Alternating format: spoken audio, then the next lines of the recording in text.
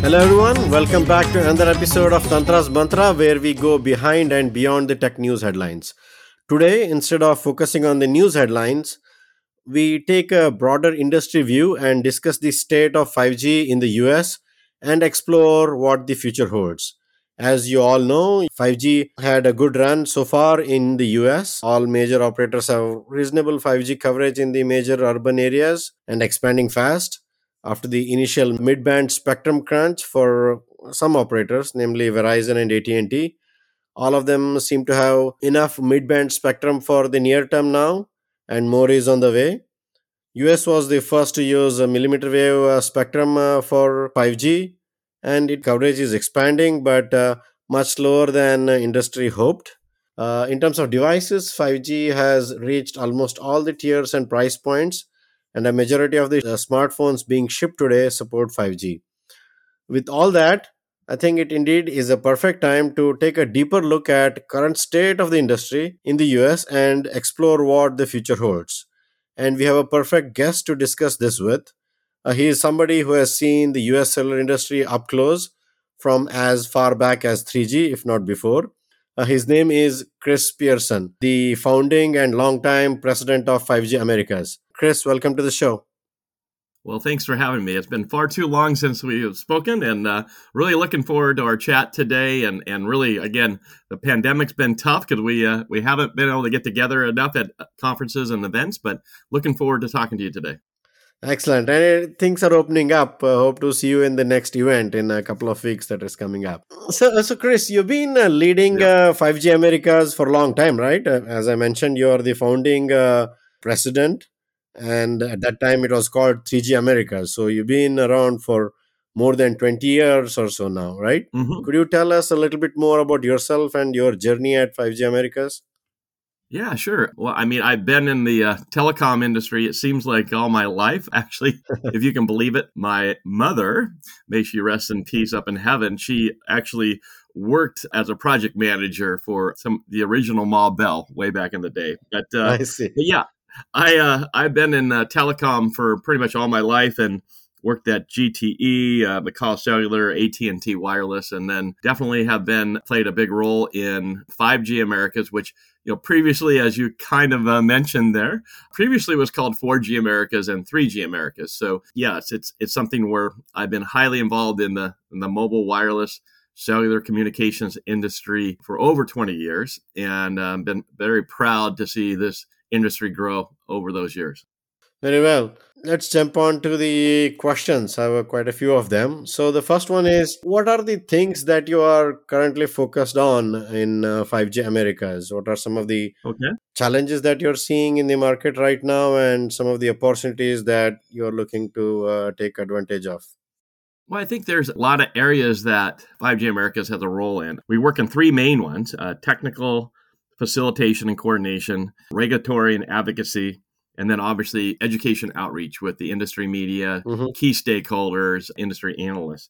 So overall, if you start to say, okay, what are some of the really hot areas that we're looking at? We continue to try to get everybody on the same page through our white papers and that help educate the industry and move things forward. So some of those key areas that we're looking at right now are some of the great advancements and innovation that's going on in 5G as the standard becomes more than just a standard, but commercially deployed new features and technical features get deployed. We also continue to work on areas like security and spectrum because, as an example with spectrum, you really can never have enough internationally harmonized licensed spectrum. You mentioned how the U.S. is now getting out more mid-band and that we started really well in the millimeter side. But overall, as an example, 5G Americas continues to look at the future pipeline of spectrum in the U.S. as well as in Latin America. Where's that pipeline going to come from? Because as many well before me have said, spectrum is the lifeblood of our industry. And if you look at it, it's not that easy. Identify, allocate, and auction additional spectrum. So we're continuing to look at that. Other areas that have been a focus recently have obviously been, distributed communications, the opportunities in the enterprise and vertical industries, and also looking at even beyond 5G toward 6G. And sometimes you have to take a view of not just taking that leap to the next generation in 6G, which we've seen starting to be discussed around the world, but looking at really what are some of the advancements that are coming up very soon that are going to be commercialized or can be commercialized, in the next 3 or 4 years. So we got a pretty full plate. Again, we work on, technical side, regulatory side, and really educational outreach side. Very well. That's a good description of the Charter of 5G Americas and things that you're working on. So, many 5G Americas itself is a heterogeneous group of operators and others who are fierce competitors in the marketplace, right? And Certainly. and they might have their own priorities and challenges and so on. So, how do you manage all of this together and balance out and still make progress, right? Yeah, no, it's a great question because we do at 5G Americas feel that we have the leaders in the industry, and that's the mobile wireless industry. And that truly is, as you can appreciate through a lot of what you've been writing about, is a growing ecosystem. People used to think of it just as, well, it's the infrastructure and operator people, but actually that's very far from the truth today with this growing 5G wireless ecosystem. So really, we have a great board of governors, a lot of leading companies in the industry that truly understand that, working to progress mobile wireless communications in the Americas can benefit all companies. If you look at where we were back in, say 5 or 10 years ago, and the technology improvements, they wouldn't happen unless we had a lot of good associations like 5G Americas and others that were basically bringing people together to really get on the same page and progress mobile communications. And when you do that, when you get everyone together and working to get everyone on the same page on a technical basis or a regulatory basis, then I think our board understands is that growing ecosystem and that growing mobile communications industry is going to benefit society, it's going to benefit the economies, and it's going to benefit all the companies across our board. So I can't say enough that how great a board of governors that we had last year and the year before. We had from AT&T as our chairman, Igal Albaz, who was a great chairman and really took us through a very difficult time with the pandemic. This year, we have Neville Ray of T-Mobile. That is our chairman. And so, yes, we've just been very fortunate to work with a lot of great chairmen and board officers as well as the board. Okay. Let's look at the 5G in the Americas. Can safely say that 5G is at a stage where we can call it mainstream, as I mentioned in my monologue. But if you really look, it's primarily just enhanced mobile broadband, right? EMBB, as it's called sometimes, targeted at smartphones most of the time. And some might even say that it's essentially same as 4G, albeit with slightly higher speeds and capacity. One might wonder where is the 5G that everybody hyped about, right? With URLLC, industrial IoT, Industry 4.0, and everything. And I know that there's a lot of standards being developed. I'm a 3GPP member and see the standards being worked on, finalized, and so on. So, from your vantage point, specifically in the US market, when do you expect to see these things commercialized, right? Rolled out on typical networks with the right use cases and so on. So it's a great question, and we always have to be careful at 5G Americas. The competitors don't share their exact plans, but overall, I say this: I mean, we've learned in the pandemic exactly what you kind of mentioned, that connectivity is king. So I think it was somewhat obvious that enhanced mobile broadband would be first out the door for 5G. But as things progress, I think that's when you actually will see with the deployments that are made with mid-band. And that means that we first had to get more mid-band spectrum available, which, as you mentioned, just happened recently, as well as the maturity of the standard becoming closer to commercial reality and the capabilities being built in to more and more IoT possibilities and things like that. And then with the addition of standalone now catching some momentum. in the marketplace around the world. Mhm. That's when you start to say that, yeah, we're not there yet. We're probably, even though you said it's mainstream, and I agree with that, we're also really at just the tip of the iceberg, where you have to have the deployments, you have to have the spectrum to do those deployments in the manner that you want to address URLLC as well as IoT. You also have to have, again, the standard to be completed and then available for commercial reality. So I don't have a time frame. I mean, I can't tell you it's going to be within a year or two, but I'm saying it's all coming, and it's coming very soon. I mean, we are mainstream from an enhanced mobile broadband perspective, and the fact that you see so many deployments around the world. As an example, there's 221 5G commercial global deployments, but that is mainstream. What's not mainstream quite yet is that we haven't had everything in our toolkit to deploy. And so as we get everything in the toolkit, again, as I mentioned, spectrum, the technical features, standalone, all these different things, then you'll see more and more new vertical use cases and industries that will begin utilizing the 5G technology. Okay. Do you think it'll be like next couple of years when we'll see the first instances of these, or it's like 3 to 5 years away? Any sense there? Yeah, I would say, again, I don't have the crystal ball on the commercial, plans of each of the companies, but I would say Uh-huh. the first step is to make sure that we get everything out there that's available in our toolkit, which again includes spectrum and deployments and the latest releases, 3GPP releases. So I would say yes, in the next few years that you will begin to see our industry addressing more and more use cases that you mentioned. Okay. And you talked a little bit about millimeter wave, where US was the first one to introduce it. Verizon specifically is looking at expanding and so on. But on the flip side, US operators, as we talked about, currently have enough spectrum. Actually, they are using only part of it, less than 50% of what they have available in their kitty in terms of deployment, which means they have enough capacity and spectrum left with them for the future deployments. And there are more auctions coming where there is more mid-band spectrum being made available. In such a case, where do you see millimeter wave positioned? Is it a industry need or a want, or if it is not a current need right now because we have this amount of spectrum, when do you expect it to be a real business need for operators?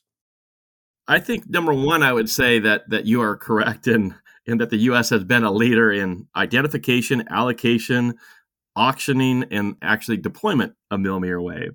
That has been beneficial to the industry. I think we learned a lot Mm-hmm. about 5G. Also, we've learned a lot about the high band spectrum opportunity that's there. But when you talk about there being enough spectrum and that we're not necessarily utilizing it, if we look at it from a 5G America standpoint, to meet the potential of 5G, it's going to be a combination. It's going to be low band, mid band, and millimeter wave band. And if you look at what's happened Mm-hmm. just recently, our operators began to get more mid band in their portfolio, except for one national operator that was able to get some through their merger. But overall in the U.S., that additional mid-band spectrum from the C-band auction just came into the hands and Mm-hmm. had started to be deployed. And there's, as you said, there is spectrum that hasn't been deployed yet, but there are timeframes associated with those auctions and when that spectrum is available for deployment. So I would say that we still need this future pipeline of spectrum, and I think it is going to include low, mid, and high band spectrum. I do think with the millimeter wave, we did learn as an industry that the propagation characteristics, is challenging when you look at deployments. But you've also seen Mm-hmm. that millimeter wave with the amount of spectrum and in the right deployment scenarios can be very beneficial for an operator and their customers. At the same time, because we've had this mid-band sweet spot, and mid-band sweet spot, what I would say is it's providing both coverage and provides you enough capacity because it's larger channels than than our low band spectrum, then we've seen that those operators have said, yeah, this is where we are going to put a lot of our emphasis on our deployments and so forth. So it's a very much not a straight answer because it's not a straight question. There's a lot to it. But I would say from 5G America's standpoint, we're going to need for our industry to reach the promise of 5G, really low, mid, and high band spectrum, and it will be the licensed, internationally harmonized spectrum that will be put to best use for 5G. Yeah, so my question was again, there is enough. So obviously, all the spectrum is needed at some point of time, but with limited coverage, maybe use cases like stadiums and other things are places where you need millimeter wave. But and also for millimeter wave to be effective, you need dense deployments, not just few sites here and there. And I don't see that happening from the operators in the near term. They're kind of focused on investing in expanding mid-band spectrum because that is the higher order priority for them. So trying to understand the timelines where millimeter wave will start becoming a basic need itself, not just good to have and so on. Okay. All right. Yeah, let's move on to 6G now. The most important question I have for you is when 6G comes along, will you change the name of your organization to 6G Americas? Because in the past, you went from 3G Americas to 4G Americas, then to 5G Americas. Then would that be same with 6G as well?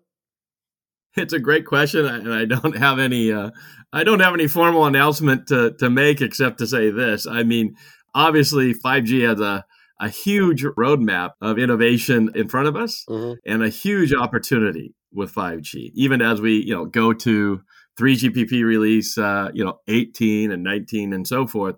And so even though 6G is being talked about, it's being talked about throughout the world, not just at 5G Americas and not just at ADIS and not just at the other organizations. It's throughout the world. It's being looked at. We definitely are looking at are involved in various discussions, and we have a work group that's looking at the future. But we're also very much behind our 5G and our 5G America's name. I don't know if we would go ahead and change our name or not at some point, but that would be, in my estimate, a long ways off because if you look back at our history, yes, we were 3G Americas, we were 4G Americas, and now we're 5G Americas, but we've always been a proponent for, or not just looking at the future way off, but looking at what technology can do in the years ahead. And that's where we are with 5G. 5G, even as we go to 5G advanced and more technical features and capabilities, it's got a huge roadway and roadmap of innovation. So no announcement to make today, and won't be an announcement, I'm sure, for quite some time. Okay. Yeah, as you mentioned, and I fully agree that we are at still very early stages of 5G. Yeah. We've only done the mobile broadband part, a lot to be done there for sure. And because of that reason, when even when you mention 6G, people roll their eyes saying, Uh-huh. where are the things that 5G promised before we talk about 6G?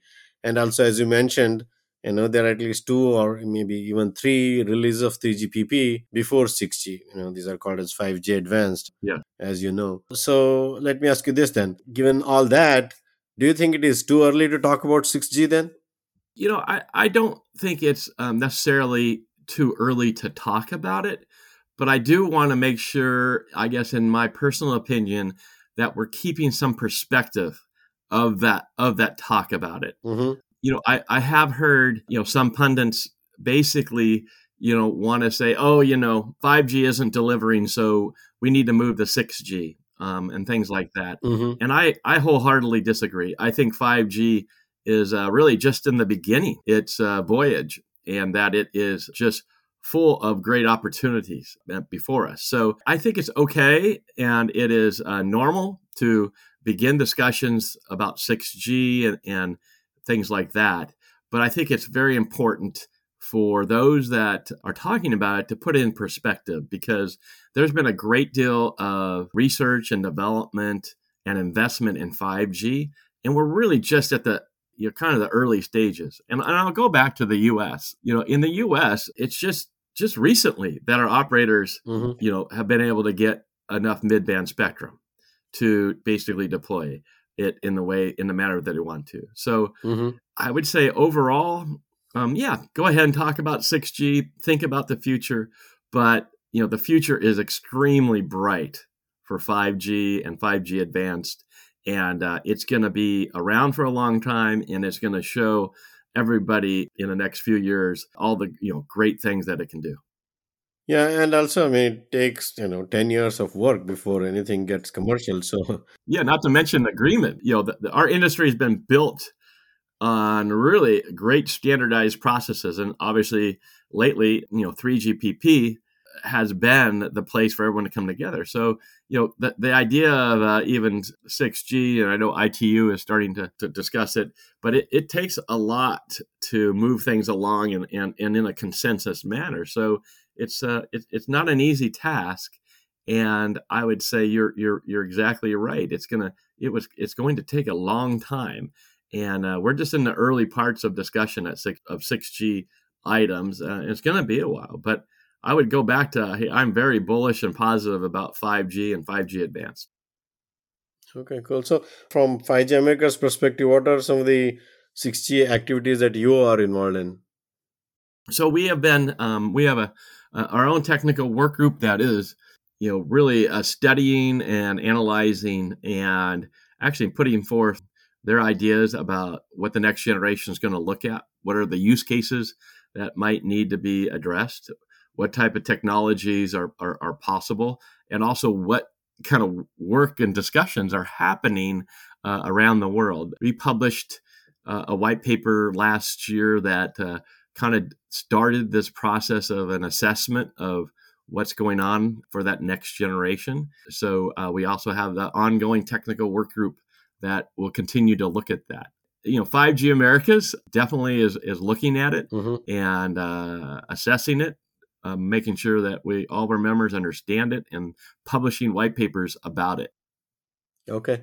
And as you might know, unlike previous generations, there's a lot of global focus on 6G, right? Yeah. Almost every major country or major region has formed some sort of 6G coalition or exploratory group or something like that that will further the region's own interest rather than just taking what the West is doing, for example. This includes China and India and so on. So, how do you think this global focus with everybody eyeing to get their piece of the standard, how will that affect 6G development? Well, I think it's not too different that's been going on for a while. Hmm. I know it gets a lot of publicity about what's going on, but as an example Hmm. with 5G, 5G Americas Hmm. early on entered a memorandum of understanding with other leading visionary Hmm. or 5G visionary associations from around the world, and that included Europe, Japan, China, Hmm. Korea, India, and Brazil. Hmm. And so there were and there are associations and groups that have been out there on 5G, and then obviously it will proceed some of the same groups and sometimes different groups as we move to 6G. So even though people might highlight that fact, it's already been happening for a while.